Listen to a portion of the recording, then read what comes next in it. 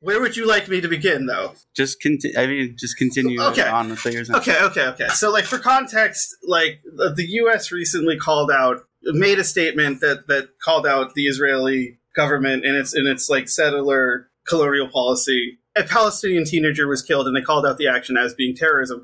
Which, what I just said, is inching closer to like the moral clarity of calling out Israel as an apartheid state, because the two guys who engineered apartheid in South Africa have said that, given the structure of the state, that it's an apartheid state.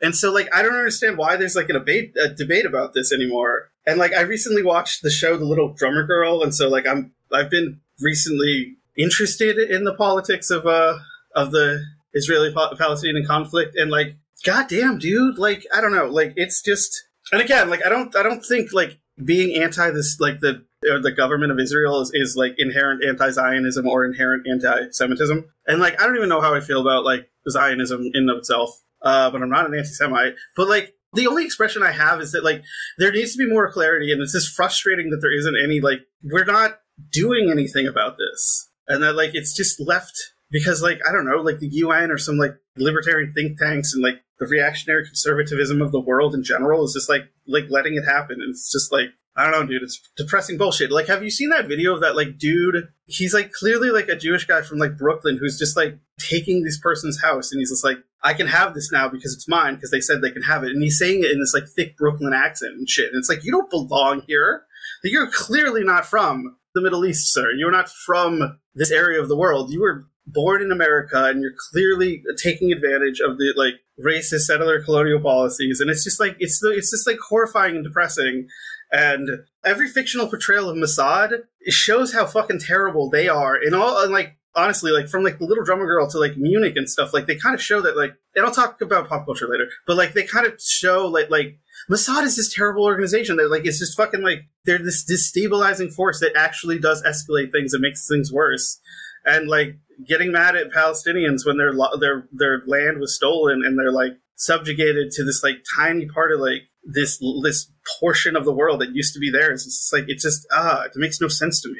Again, it's a lack of moral clarity, and it's such a lack of moral clarity on an international level that it's just like, it can be insurmountably depressing. I don't know. I've just been thinking about that recently.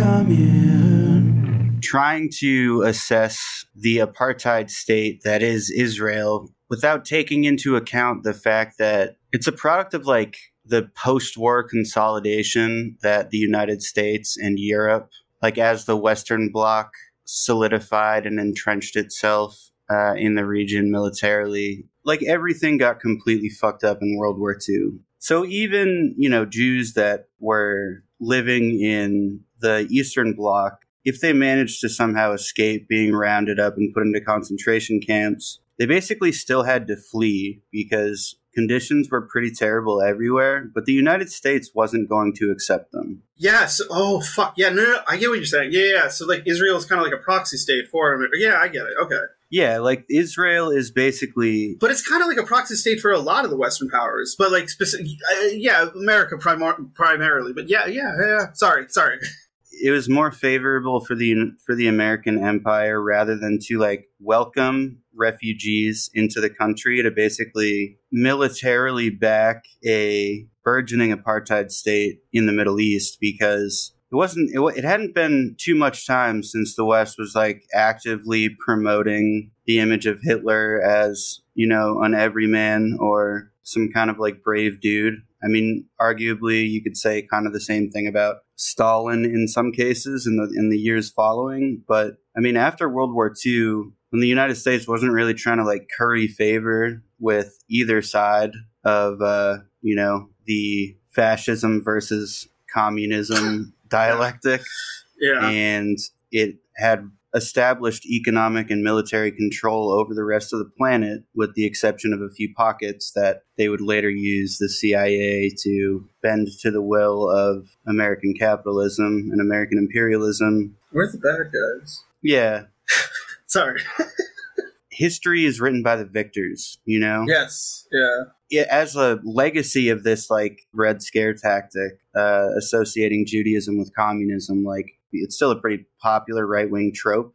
There wasn't really any impetus for Jews of the diaspora to organize a left-wing project, but there was plenty of impetus and military backing to organize a right-wing project. Yeah. See what I'm saying? Yeah, and it makes that's a lot easier when you're given a place to do it. Yeah. To expand on Scott's point that today's Israel serves as a proxy for multiple Western states, the Zionist project was really birthed at the end of the 19th century with support from the Austrian, British, French, and Russian empires, under the pretense of returning a land without people to the people without a land.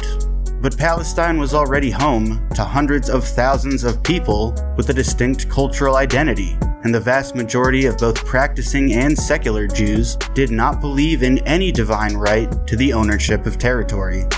The first Zionist colonizers were, unsurprisingly, wealthy men who bought land from feudal landlords with intentions not to simply exploit labor, but to displace Arabs from the land entirely. Britain ultimately claimed Palestine as a colony at the end of World War I, kicking off an era of state-funded violence against indigenous Palestinians. After World War II, the issue of Israeli statehood was turned over to the United Nations, both then and today functionally organs of the imperial powers. Despite an overwhelming consensus among UN member states that the Israeli occupation meets criteria for an apartheid regime and the illegal colonization of Palestine constitutes an egregious violation of human rights, the UN has few, if any, avenues to circumvent the United States' veto power on the Security Council. To illustrate just how convoluted this is, in December 2022, the United Nations General Assembly adopted a resolution which reaffirms the right of Palestinian people to self-determination, including the right to their independent state of Palestine, with 167 votes in favor and only 6 votes against. 2 of those no votes, of course, being the United States and Israel. However, the UN Charter does not grant the General Assembly any power to intervene in the Israeli-Palestinian conflict, as that would be the domain of the Security Council. Well, if you can't directly enforce state sovereignty, maybe you can hold some war criminals accountable in the International Court of Justice for aiding and enforcing genocidal policy against Palestinian civilians. No, I don't think so. Neither Israel nor its primary source of military funding, that being the United States, participate in the international criminal courts. Probably because all those war crimes. Even setting aside the issue of the defendant, Palestine doesn't have the statehood necessary to achieve official state parties status. So we come back around to the issue of statehood, only to discover that for Palestine to itself become a UN member state that is not an observer state, 9 of the 15 UN Security Council members, including all 5 permanent members, China, France, Russia, the UK, and the United States, would need to cast an approving vote. So the issue is not that the wider world is out of touch with the suffering of Palestinians, rather that the imperial core is the benefactor of such suffering. Actually, Joe's not with us today, so we're just kind of flying by the seat of our pants. The question that I have, or the take that is emerging so far right now, that Matt was talking about on his stream, is that why the socialist project failed. The stain that's left over and how long may it stick around is that basically 3 things happened in the 20th century, and that was 1, the ultimate ascension and then later corruption, disillusion, and collapse of the Soviet Union. 2, the failure of the Spanish socialists to win during the Spanish Civil War. And then 3, the invention of the atomic bomb by the Americans. That those are the 3 things that basically put the kibosh on the socialist project in the 20th century. And that anything still connected to the 20th century that's still around is the reason why it's not going to happen again. And so it won't be us, but it will. And this is a thing I've been arguing for a while. That it won't be us, but it will be the next generations that'll actually get a chance, because the memory of that bullshit's going to be gone. And I kind of agree, but I'm kind of relatively ambivalent towards it. I do think the atomic bomb factored majorly into the direction that things went, unfortunately, whereas everything became fucking militarized and not focused on more important things. Whereas I don't know, I've just kind of I'm wondering what your take on that is. And to a degree, the thing you were talking about with like ambivalence about the moral debate between like in America between like communism and fascism, like that's kind of in Oppenheimer a little bit, but also buried deep in Oppenheimer is the fact that like the left-wing politics of all of these scientists and stuff that created the A-bomb was then fucking like paved over by this fucking like Hooverite by your bootstraps conservatism that like rejected the New Deal, rejected Roosevelt's whole promise for America and like what he had planned. That's the reason why America will or could never become a socialist country. It's things like that. Like, I actually do agree with that, but I'm just wondering what you think on the whole thing. So, sorry, that's a lot. Yeah, I mean, I don't know if I would place as much weight on the Spanish Civil War. Like, I wouldn't put it as one of the top 3 things that resulted in, like, the failure of socialism in the 20th century. Okay. But my interpretation was that there's then a second, like, communist power that's on both sides. There's one on both sides of Europe at that point. So, I mean... I'm not very good at this, like, alternate history shit, but just in thinking about, like, people power, there's so many more people in Asia than there are in Europe. So, like, I think the Chinese Communist Revolution was probably one of the most influential events in fucking history. Well, I agree with you on that, yeah. To the extent that the Communist Party still exists in China. You can say or think whatever you want about it, but... Yeah, they're never going away. I don't... like, the amount of people in China who, like, support the party, it's never going away. I'm sorry. Like, I'm sorry, America. It's not happening. Like, I think the part of the reason that the Soviet Union ended up dissolving is because one could sort of argue that the Russian Revolution was like, it wasn't necessarily a bourgeois revolution, but it was a revolution undertaken in accordance with a model that was more compatible with a European-style parliamentary system, wherein political power can still be achieved through traditional democratic means. Like, the violence in that case was warring factions of socialists basically killing each other, you know? Yeah, okay. I mean, the Tsardom was sort of fragile because it's like one fucking family, you know what I mean? Mm. Like, in modern-day United States, the social capital and political capital that the ruling class has it's entrenched in a completely different way, where, like, there is no route in which the working class can take control of the ostensible means that we have for exercising democracy. Like, the Leninist model for revolution was applicable to the system in which Lenin was operating, and that was one of trying to transition from a monarchy to, like, some semblance of democracy using a parliamentary system. That model just doesn't extend to other parts of the world. Yes. It doesn't extend to South America, and it doesn't extend to, like, Southeast Asia.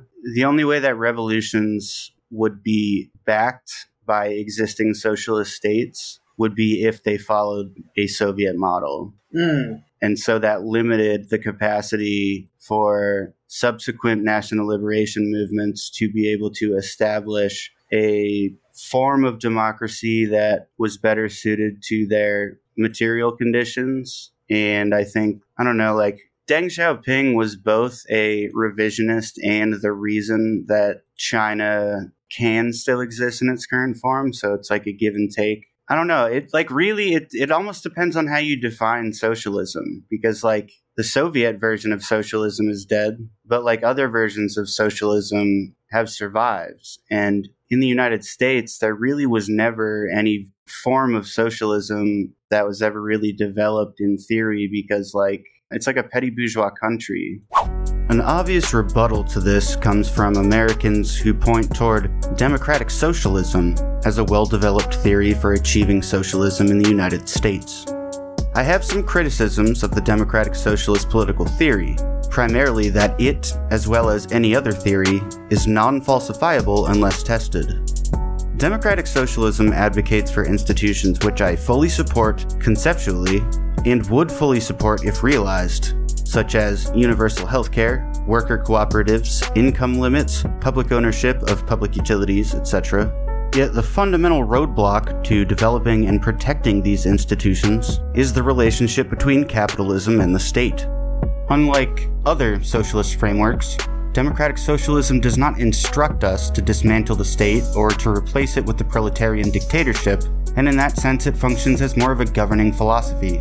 It may help guide our policy prescriptions once we found our way into the state apparatus, but we'd have to assume positions of power, and in fairly large proportions, for the opportunity to actually govern. If we aren't taking the levers of state power by force, then the only way to wriggle our way in there is to work within the confines of a political system which overwhelmingly favors the social, political, and economic interests of the bourgeoisie. We live in a bourgeois dictatorship. It's not a matter of opinion. It is a political duopoly supported by the spoils of its own austerity and corruption, legitimized by the most powerful media conglomerates in the world, asserting the necessity of that duopoly, of the class it serves, of the military-industrial complex, and of the financial imperialism that, together, prevent any alternative modes of governance and production from posing a threat to the familiar hegemony. If DSA members, myself included, fail to protect ourselves from liberalism, opportunism, sunk cost fallacies, etc., if petty bourgeois reform is the precondition for the reification of socialism, then the appeal of the American Democratic Socialist Horizon will lie only in its ability to shirk all scrutiny of its implementation, as that opportunity will never come. And it's very separate from the international community, and it's very spread out. Like, there's a lot of logistical problems to America that, like, a revolution wouldn't solve them. What would solve them is America breaking up into 5 different countries. Because, like, that would be the only time that, like, any part of America would be able to, like, revolutionize. Or if, like, you know, like, New England split off and then, like, parts of the South split off and stuff, and, like, you know, it's just, we're too big of a country. I mean, we gotta balkanize this shit. Like, fucking Europe had the right idea. Sorry. I can't do the alternate history thing. Like, that's fine. I don't really like it either. I'm just like, I can tell you, like, reasons for things that happened, but I really can't speculate on, you know. If anything, that's more acceptable than, like, popping off, like, all these, like, different, like, because if we're materialists, then we have to be bound by, like, what has happened. And so, like, we can speculate to a small degree, but we have to just, like, live with what happened. So, what's happened. I'm sorry, I'm referencing Chris Nolan right now, which is an expression of faith in the mechanics of the universe. It's not an excuse to do nothing. That's a revolutionary statement, I believe, so. Realistically, like, thinking about why socialism failed in the United States is because, like, America was never socialist. You know what I mean? Yeah. It's really what it is. It's like there was never a math basis for fucking socialism in the United States. Socialism failed in America more for, like, cultural reasons. For the most part, socialism fails because there's a literal war against it. Like, in the United States, people just never did it. Yeah. And no, what I was going to say is that, like, there was a lot of, like, cultural reasons, and, like, there was a lot of capital for white people after World War II. Yes, there was Joseph McCarthy, but again, like, that was the policy side of what was still ultimately a culture war. But at the same time, like, people did actually, like, lose their livelihoods and stuff. So, like, broadly why the socialist project failed was, like, or in America, why? Because, again, you're right, it never really caught on. There was too much capital in this country. I think the closest thing that we ever had to, like, a genuine communist revolution in the United States, and it was a pretty small project, was the Black Panthers. Yeah. That started with the Rainbow Coalition, so that was like 60s through 80s, and that was, like I said, brutalized out of people with militarized police force and basically campaigns of state terror that literally killed people, and also utilized a lot of, like, FBI informants and all that shit. The only time that the United States ever had to turn those mechanisms of imperialism inward were when there was, like, an emerging Maoist movement in the United States. So, again, like, I'm not trying to undervalue any of, like, the people who actually, like, went through harm during these periods. Like, it was bigger than just a culture war. Now it's culture war shit. But again, like, there's a lot of anti-communist movies that I've seen, and they are bad. Anyways. It's also, like, illegal. I mean, you can say the same for other nations. Like, it's the reason Rosa Luxemburg was outed, because it was fucking illegal to be a communist in Germany, you know? Is that pre-World War II or post? Pre. Oh, Jesus Christ, what a fucking weird country that was. Never should have been reunified.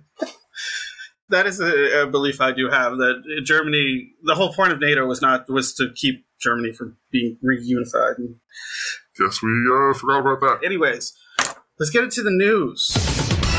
There is some shit going on in Burkina Faso. We keep returning to this country. A lot of activity going on there. The coup and in Niger. Just the whole fucking, it's like just a whole thing. Niger. Anyways, Niger. Niger. The coup is, they're trying to oust the pro-Western, pro-French government, I guess we gotta say, because the French use a lot of the Nigeria's uranium, which is like kind of crazy that we really do pull this shit out of the ground, don't we? The planet gave us everything we need to destroy ourselves, and we didn't stop and think maybe we shouldn't. Anyways, I have been lightly following the coup, and like it's getting bigger. But again, like I believe in the destiny of countries to decide their own fate, being unmolested by imperial powers. So I do support the coup. You know, should I not? Is there something that you know that I don't? That like I shouldn't? Should we be supporting this coup, or should we be optimistic about the outcomes, or what? Yeah. I mean, okay. I don't think that the hearkening back to the days of Thomas Sankara is like a genuine foil to what's happening currently, especially because there are like Wagner troops. I don't think that's going to happen. Yeah. So. Oh yeah, there are Wagner troops. That's problematic. Yeah. Nothing is just simple in this world, and like maybe it shouldn't be. Sorry. Yeah, having like a private foreign militia like backing the rebels is kind of like that's what we did in the Middle East. And everywhere else that fucked everything up really badly. So, like, I don't really think that's comparable to, like, a people's revolution. Very important note here. The military junta in Burkina Faso, Mali, and Niger have all denied Wagner involvement. Western press outlets, from the BBC to the New York Times, have printed articles which make the jump from Russian support directly to the deployment of Wagner mercenaries. Yet, the alleged evidence of such deployments has been conclusively debunked as old recycled footage. Furthermore, the US-funded Mujahideen were fighting communism, while the military junta in West Africa are fighting the successors to the Mujahideen, so there's a pretty clear moral distinction there. I'm just going to assume that I don't have to explain why Nigerians would prefer the support of Russian troops, whether public or private, over the involvement of American and French troops. Well, I should read the articles. Like, really, what it is more is a proxy war. It's a proxy war between the colonial powers or former colonial powers and the emerging Eurasian bloc. It's good by default, more so than... Yeah, I don't believe, like, anything that uproots, like, imperialist or colonialist powers is good, but, like, I don't believe, you know... I'm not saying that this will bring about, like, a socialist revolution. Like, there'll be another Thomas Sankara that comes out of this. Like, that's not... I don't believe that'll happen, unfortunately. I hope not, because he would just get assassinated. Jesus Christ. That would suck. Oh, God damn it. Yeah. So that's Niger. That's Niger. What is the relationship between Niger and Burkina Faso? Are they I don't know geography or politics or anything. I'm not smart. Actually, I do, but I'm not smart about this because it's Africa, and an American education doesn't really teach you much about modern African politics. I mean, distinctions between... Are they the same country, or are they... No. They're next to each other? Okay. They share, like, the southwestern blob of Niger is the northeastern blob of Burkina Faso. Okay, wow, okay, I see these, all right. So that whole area, okay, cool. Look at it on a map, folks, if you Google it. Power to the people, get Wagner out of your fucking coups, get him out of here, throw him back to Poland. But what Russia is doing also is establishing, like, more favorable terms of trade. Like, what happens with pretty much everywhere in the global south is that the amount of labor that goes into mining and processing the raw materials that end up getting exported to the global north is nowhere near compensated by the wages that those workers are paid. It's called Unequal Exchange, and it explains a whole lot about purchasing power and outsourcing labor and imperialism in general, so I don't know, maybe we'll do something more in-depth on it at some point. It's just another thing it's got to keep your eye on it. Like, I'm keeping my eye on the Ohio Issue 1 special election, which is probably, it's going to go no. So, I wouldn't worry about it. Do you know about this? Ohio won special election? The Ohio issue 1 special election, basically, like, the Republicans in Ohio found a weird loophole where they could change, like, the structure of the House and Senate of Ohio, that, like, they need a more than 60%, like a 60% supermajority to pass a law. And it's basically because, like, the Republicans are trying to take over the state because there's like an outsourced amount of Republicans representing Ohio, though Ohio is typically like a more Democratic state. And so, like, the Republicans are trying to, like, kind of latch onto this and, like, take control because it's kind of a proxy election for an abortion question that's coming up the next cycle. It looks like it's going to go no, so they're not going to change it. So it's just going to say a simple majority. And so, like, there'll actually be more, like, democracy, in the state. So that's good. And this is very much what I figured was going to happen. Oh my God, it's a 70 to 30%. No, 70 and yes, 30%. And the polls closed a half hour ago, so it's probably going to go no. So abortion might be protected in the state of Ohio, which is good for the sexual health of the women in Ohio. So there you go. There we go. And to follow that up, more good news is everybody's going on strike or unionizing again, or more people are. Marvel's visual effects artists are trying to unionize right now. Hopefully they aren't fired because that's a very precarious industry. Reality TV stars are thinking about going on strike. Fucking stylists, the people who actually with red carpet events, who design those events and design the clothing and stuff for the celebrities and stuff, they're thinking of going on strike or unionizing and stuff. So you love to see it. It really is it's a return to the fucking. It's because fucking Reagan and the ascension of neoliberalism in the 70s and then the Bush era brought back the Gilded Age. Brought it back, and now we're back in the fucking second great labor movement of this country, Yeah, that is you what love the to see United it. States had. As far as socialist organizing is concerned, there was a well-documented unionism movement in the United States. Mm-hmm. Some of the bloodiest union battles ever fought on Earth have been fought in the United States, which is it is a different kind of socialism. Yeah, unionism, union socialism, yeah. I mean, it is divorced somewhat from the state, but in a lot of ways, I think that's what is it? It's a bug. It's a feature, not a bug. Yeah. It's a feature, not a bug of organizing in the United States because capital is so closely tied to the mechanisms of the state, and so trying to take on the state directly is difficult because of those ties to capital. But if you're taking on capital, you kind of it's almost like a back door. Yeah, I get what you're saying. If you stop those corporations from being able to monopolize industries, then they don't have the same political power. So rather than trying to change the laws to keep the companies in check, you're keeping the companies in check so that they can't buy the lawmakers. Yeah. We need to be able to do some things independently of the state if we want to keep political protections on things. I believe whatever means necessary.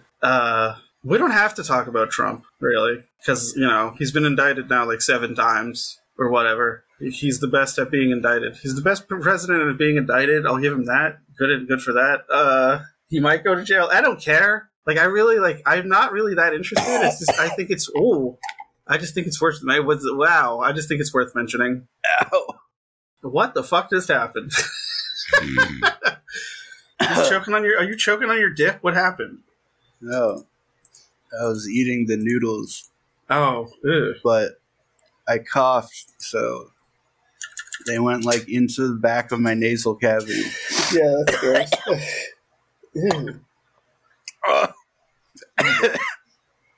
Oh my god, it was a piece of a carrot.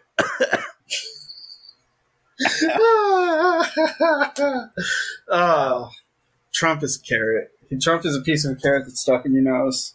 I don't know. Fuck, man. I'm sorry, I'm gonna have to cut so much of this out. I was It's not at all. I thought Joe was gonna be on tonight. Yeah, I'm a little too. We're a little. He does all the time. He because it's I have a general gist of how things happen in history. I know the theory, but he knows the fucking history part of it. I can be Joe, give an example of this fucking thing, and he's yeah, in 1836, this and this and this happened, and then I'll be see, exactly as I was outlining before. But I don't know, like, this. I can't recall specific numbers and names and shit like that. He's got good retention. I'm more of like a... The guy who gets carrots up his nose? Sorry. Did you want to talk about the local stuff, or, like, were you able to narrow it down? Yeah. Oh, boy. Jeez. What? Just that was like, you cleared your throat. It was loud, and it startled me, sir. I'm sorry. It's okay. I put a lip in. Maybe it'll help me, like, focus finally. Okay.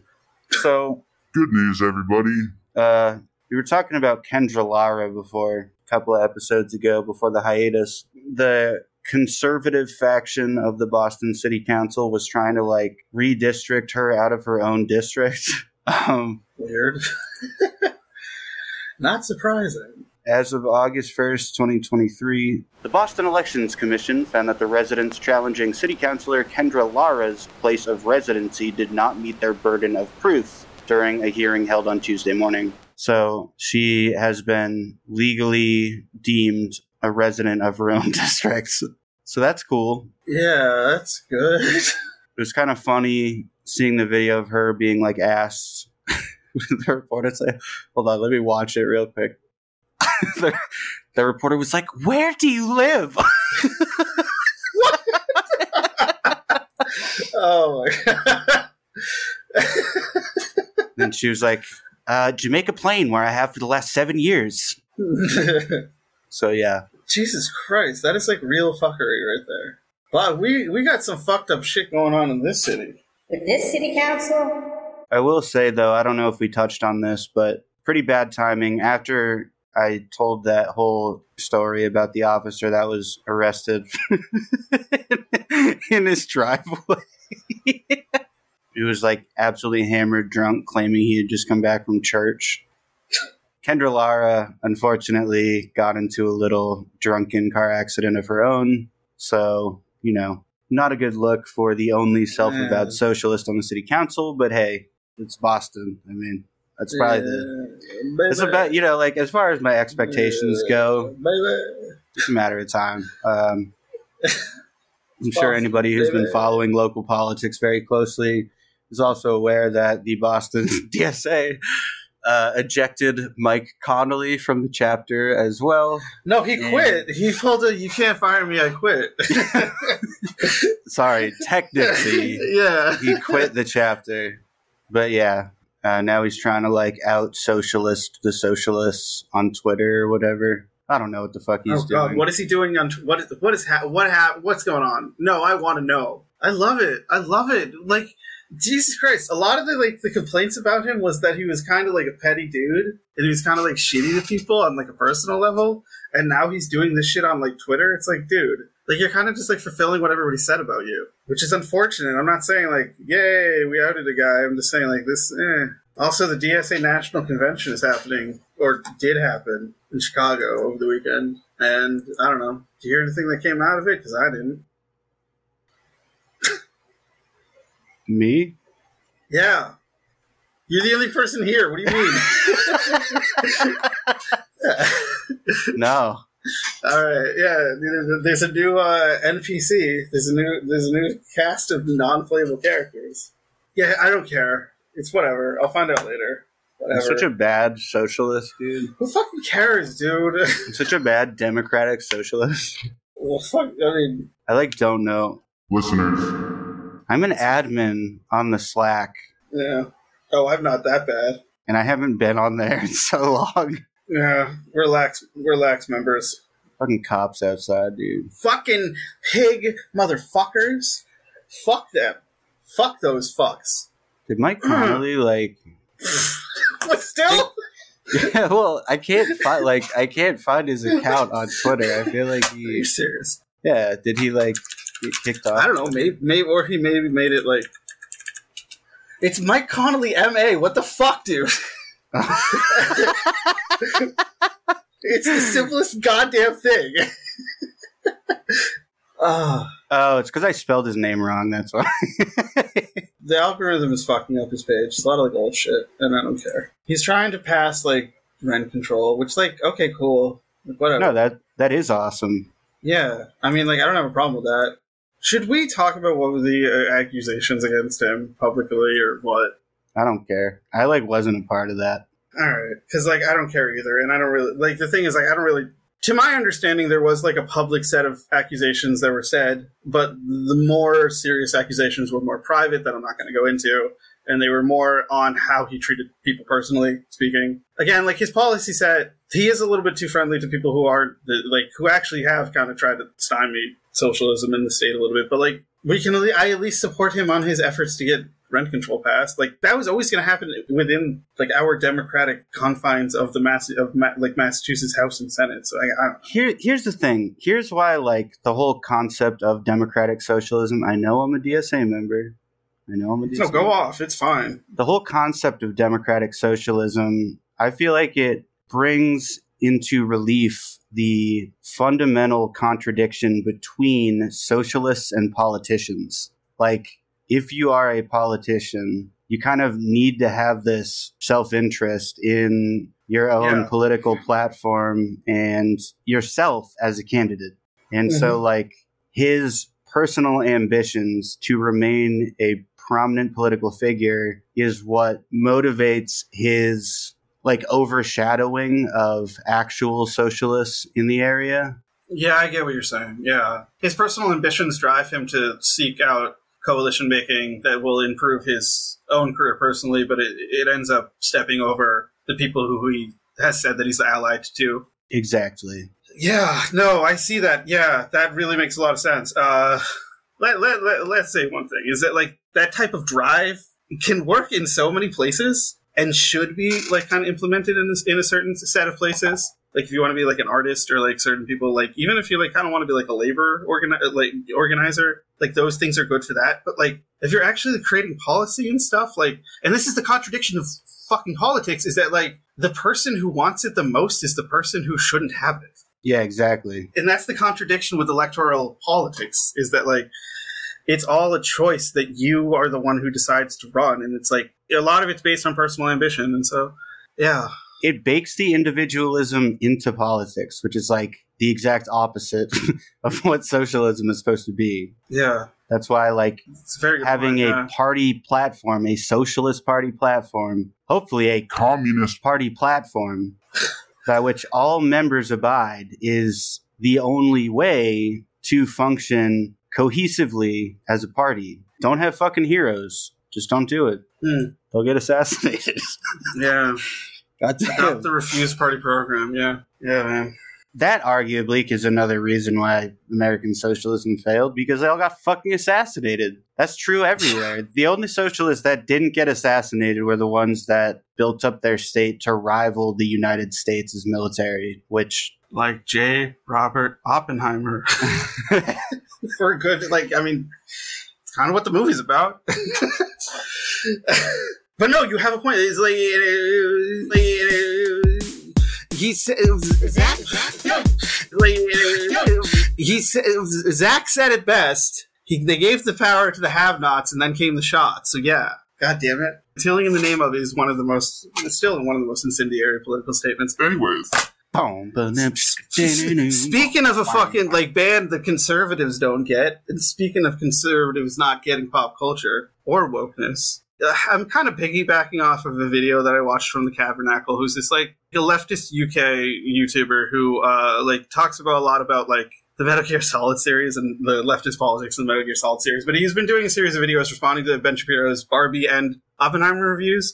And Jesus Christ, if you have a problem with Barbie, I don't know what the fuck. I finally saw it, and if you have a problem with that movie, I don't know what to say to you, bro. You're just kind of that's entirely on you. It's a very well designed, very genuinely funny movie with genuinely interesting analysis of modern patriarchal capitalism and how the struggle of just being a woman and existing under that system as a woman.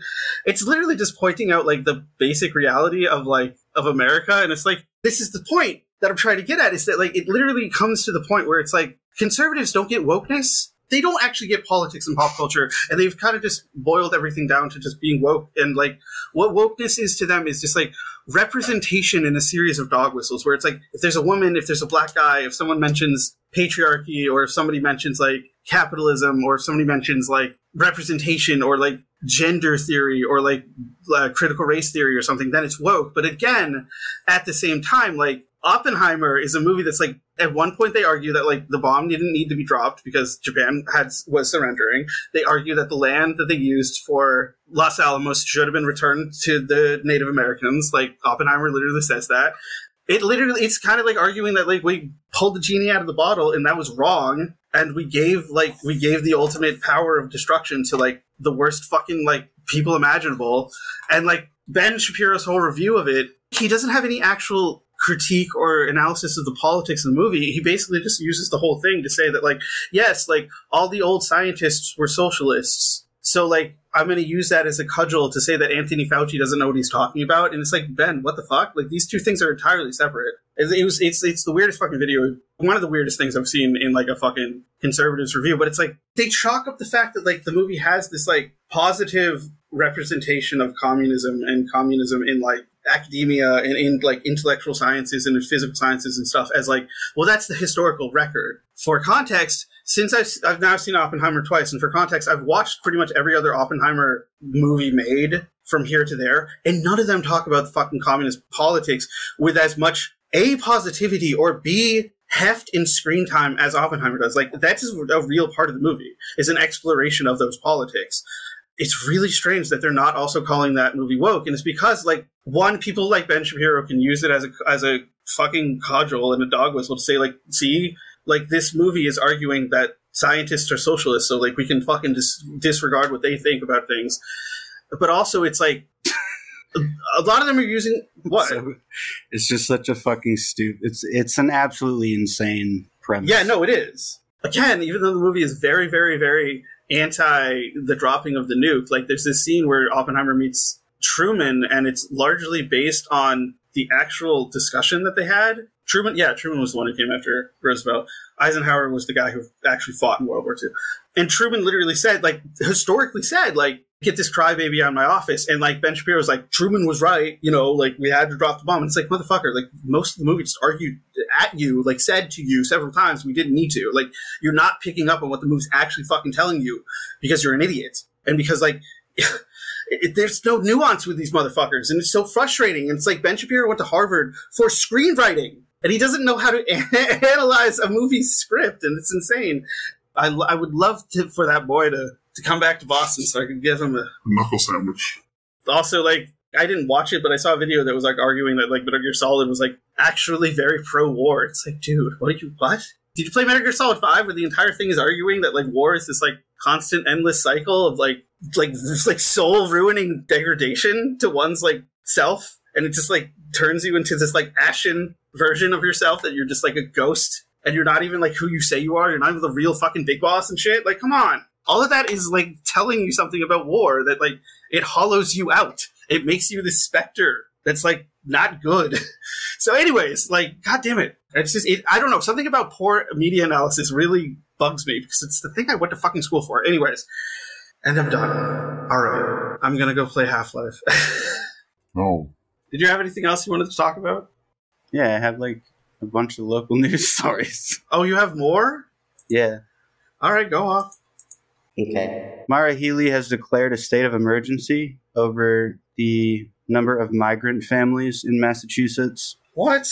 Yeah. Shelters are, like, completely full, and there are about 5,600 families in emergency shelters in Massachusetts, which is almost twice what it was last year. And although I don't think Maura Healey's politics are good in any way, I think this declaration is overall a positive thing because, one, it shows that Massachusetts is actually acknowledging and doing something to address the fact that there are migrants in Massachusetts that need access to housing resources. And rather than calling on authorities to, like, deport everybody, at least she's saying we should be finding ways that we can, you know, incorporate these individuals into, like, our society and our workforce and give them some kind of housing. But also, I think it comes at a good time in regard to affordable housing because that's going to be one of the ballot initiatives on the next ballot. Rent control, affordable housing. So it'll be easier. Are they non-binding? No, because it's currently illegal statewide. It would basically make rent control legal again in the state of Massachusetts. Pretty fucking big deal. Yeah, don't listen to your landlord when he tells you to not vote for that. Yeah, fuck your landlord. Fuck my landlord. Not the good way. No. Good. Yeah, there you go. Jesus. Did you hear about that cop or the cops that got reinstated after they were fired? The 7 cops who got fired from the force after they refused to get COVID vaccines were reinstated by Oh, Wu. Yeah. Actually, I did. Yeah. I don't know what more evidence is needed to point out that she's been a horrible disappointment. I don't know. I was going to talk about another story where yet another cop was like arrested for beating the shit out of his elderly neighbor for no reason, but got a lot of that going on in the state. Yeah. It technically wasn't like local, so yeah, but like none of the Boston cops are local, so like That's true. I think it was Hull. Oh shit. That's actually no, like motherfucker, I grew up in Hull, like partially, because like the South Shore. All right. Like you can talk about it, that's my stomping ground, So this was a WBUR article. A Hull police sergeant and 19-year veteran of the department, he's a sergeant, Jesus, is charged with assaulting an older neighbor in Pembroke. I know, it's Pembroke. Didn't click until I listened back on it. Scott Saunders, 46, was off duty near his home in Pembroke when the assault took place. He was walking down the road near a beach carrying a paddleboard when he pushed to the ground and punched his neighbor, Harry Horsley, for allegedly driving too close to him, according to court records. Wait, driving too close to him in a car? Yes. Driving too close to... How the fuck? All right. The alleged assault... wait, he got a paddle... Oh my god. The longer the article goes, the worse it gets. The alleged assault on July 24th left Horsley bloodied and bruised. He was taken to a hospital for treatment. Pembroke police reviewed Saunders' own home security footage and wrote that Horsley seemed to give Saunders plenty of space on the road and didn't appear to raise his hands toward Saunders before he was punched. Saunders was arrested and released the same day in order to stay away from the victim. Yeah, that'll do it. Totally normal behavior from a fucking police sergeant, 19-year veteran of the department. Yeah, you got 19 years experience, and paid off. You beat the shit out of that old man. God damn it. So currently, Saunders is on the receiving end of an internal affairs investigation, and he declined to comment on that. So sounds like a really great guy. Yeah. Hull, fire the guy. What are you doing? Fire your police. Fire all the police. We say... Thumbs down. Thumbs down. Thumbs down to him. Big stink. Big stinky.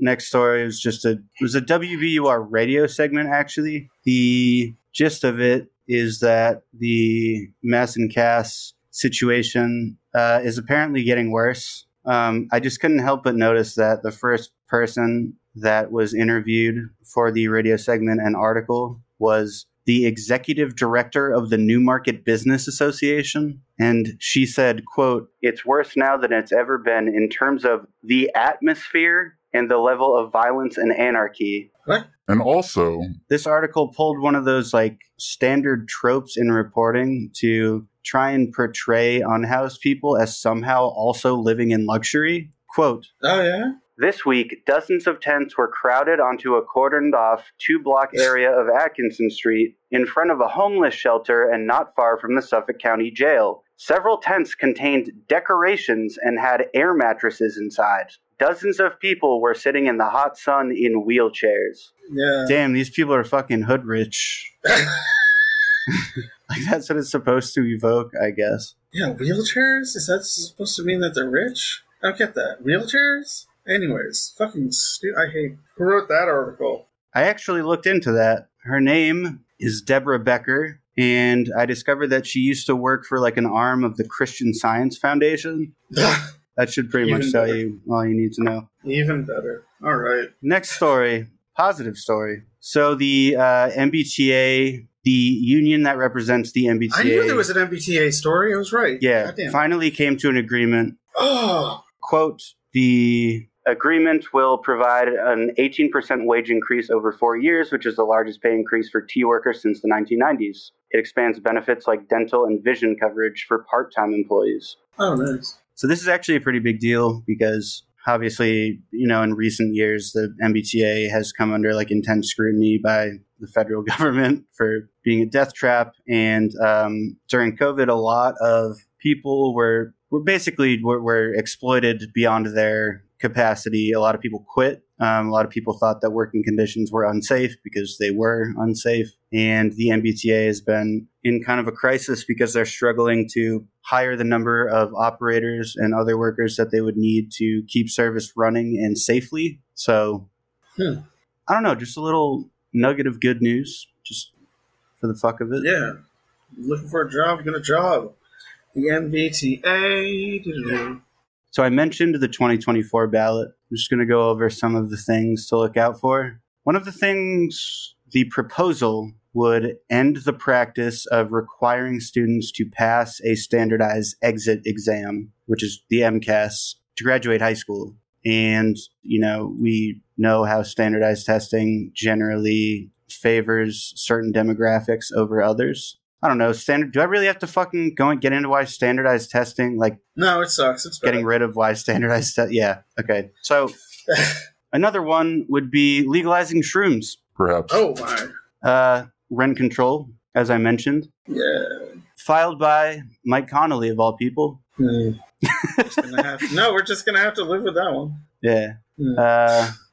Unfortunately, increasing the minimum wage will not be on the ballot. However, I think this huge one, the most relevant to socialist organizing, would be the same group, Flexibility and Benefits for Massachusetts, is trying to get that fucking gig work ballot initiative back on the ballot. They failed last time because of the wording of the proposal, but they have so much money behind them. They basically have 4 huge donors, being Uber, Lyft, DoorDash, and Instacart. And they have this huge AstroTurf campaign to try and put a working class face on a completely corporate, just fucking disgusting capitalistic money grab.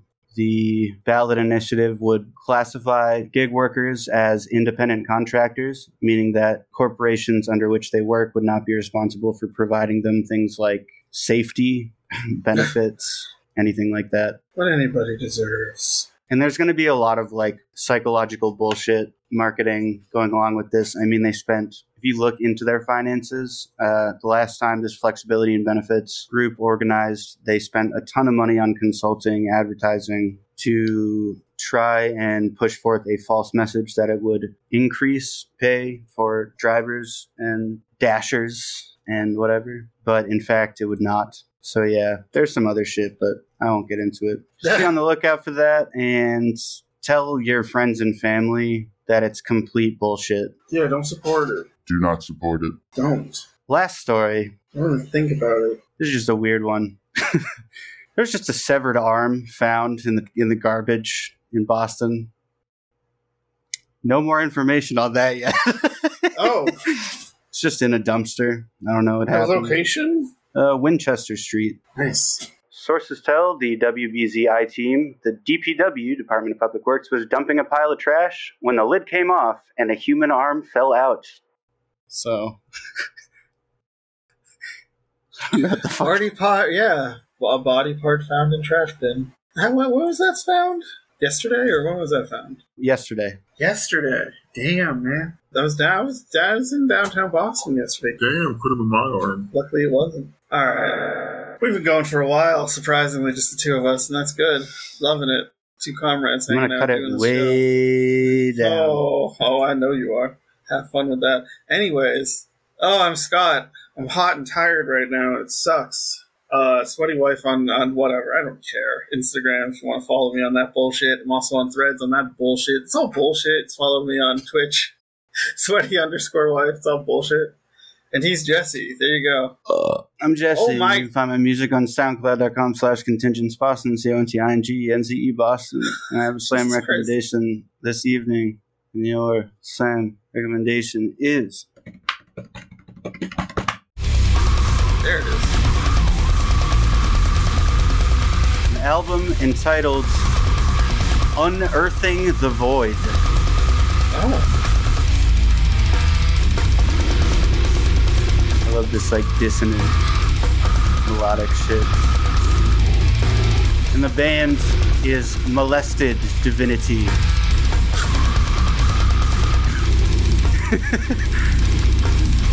And they are from What was it called? Molested Divinity. No, the name of the song? Unearthing the Void. Yeah, that's pretty good. Alright. Yeah, it's not bad. They're from Ankara, Turkey. Oh. Turkey. There's like kind of this mathcore vibe. I tried counting the beats per measure earlier, and I came out with 9 and then like 17. So they're doing some interesting shit musically there. Cool. We got a Patreon. Has all sorts of fun stuff on it. At Epic Incredulity. We have an Instagram. You can follow us. Find us on Facebook and YouTube. Yeah, every week we say, or every episode we say, but tank dough. But tank dude. Yeah, and that fucking is the episode. I need to go make some food for myself. Yes. I have never been...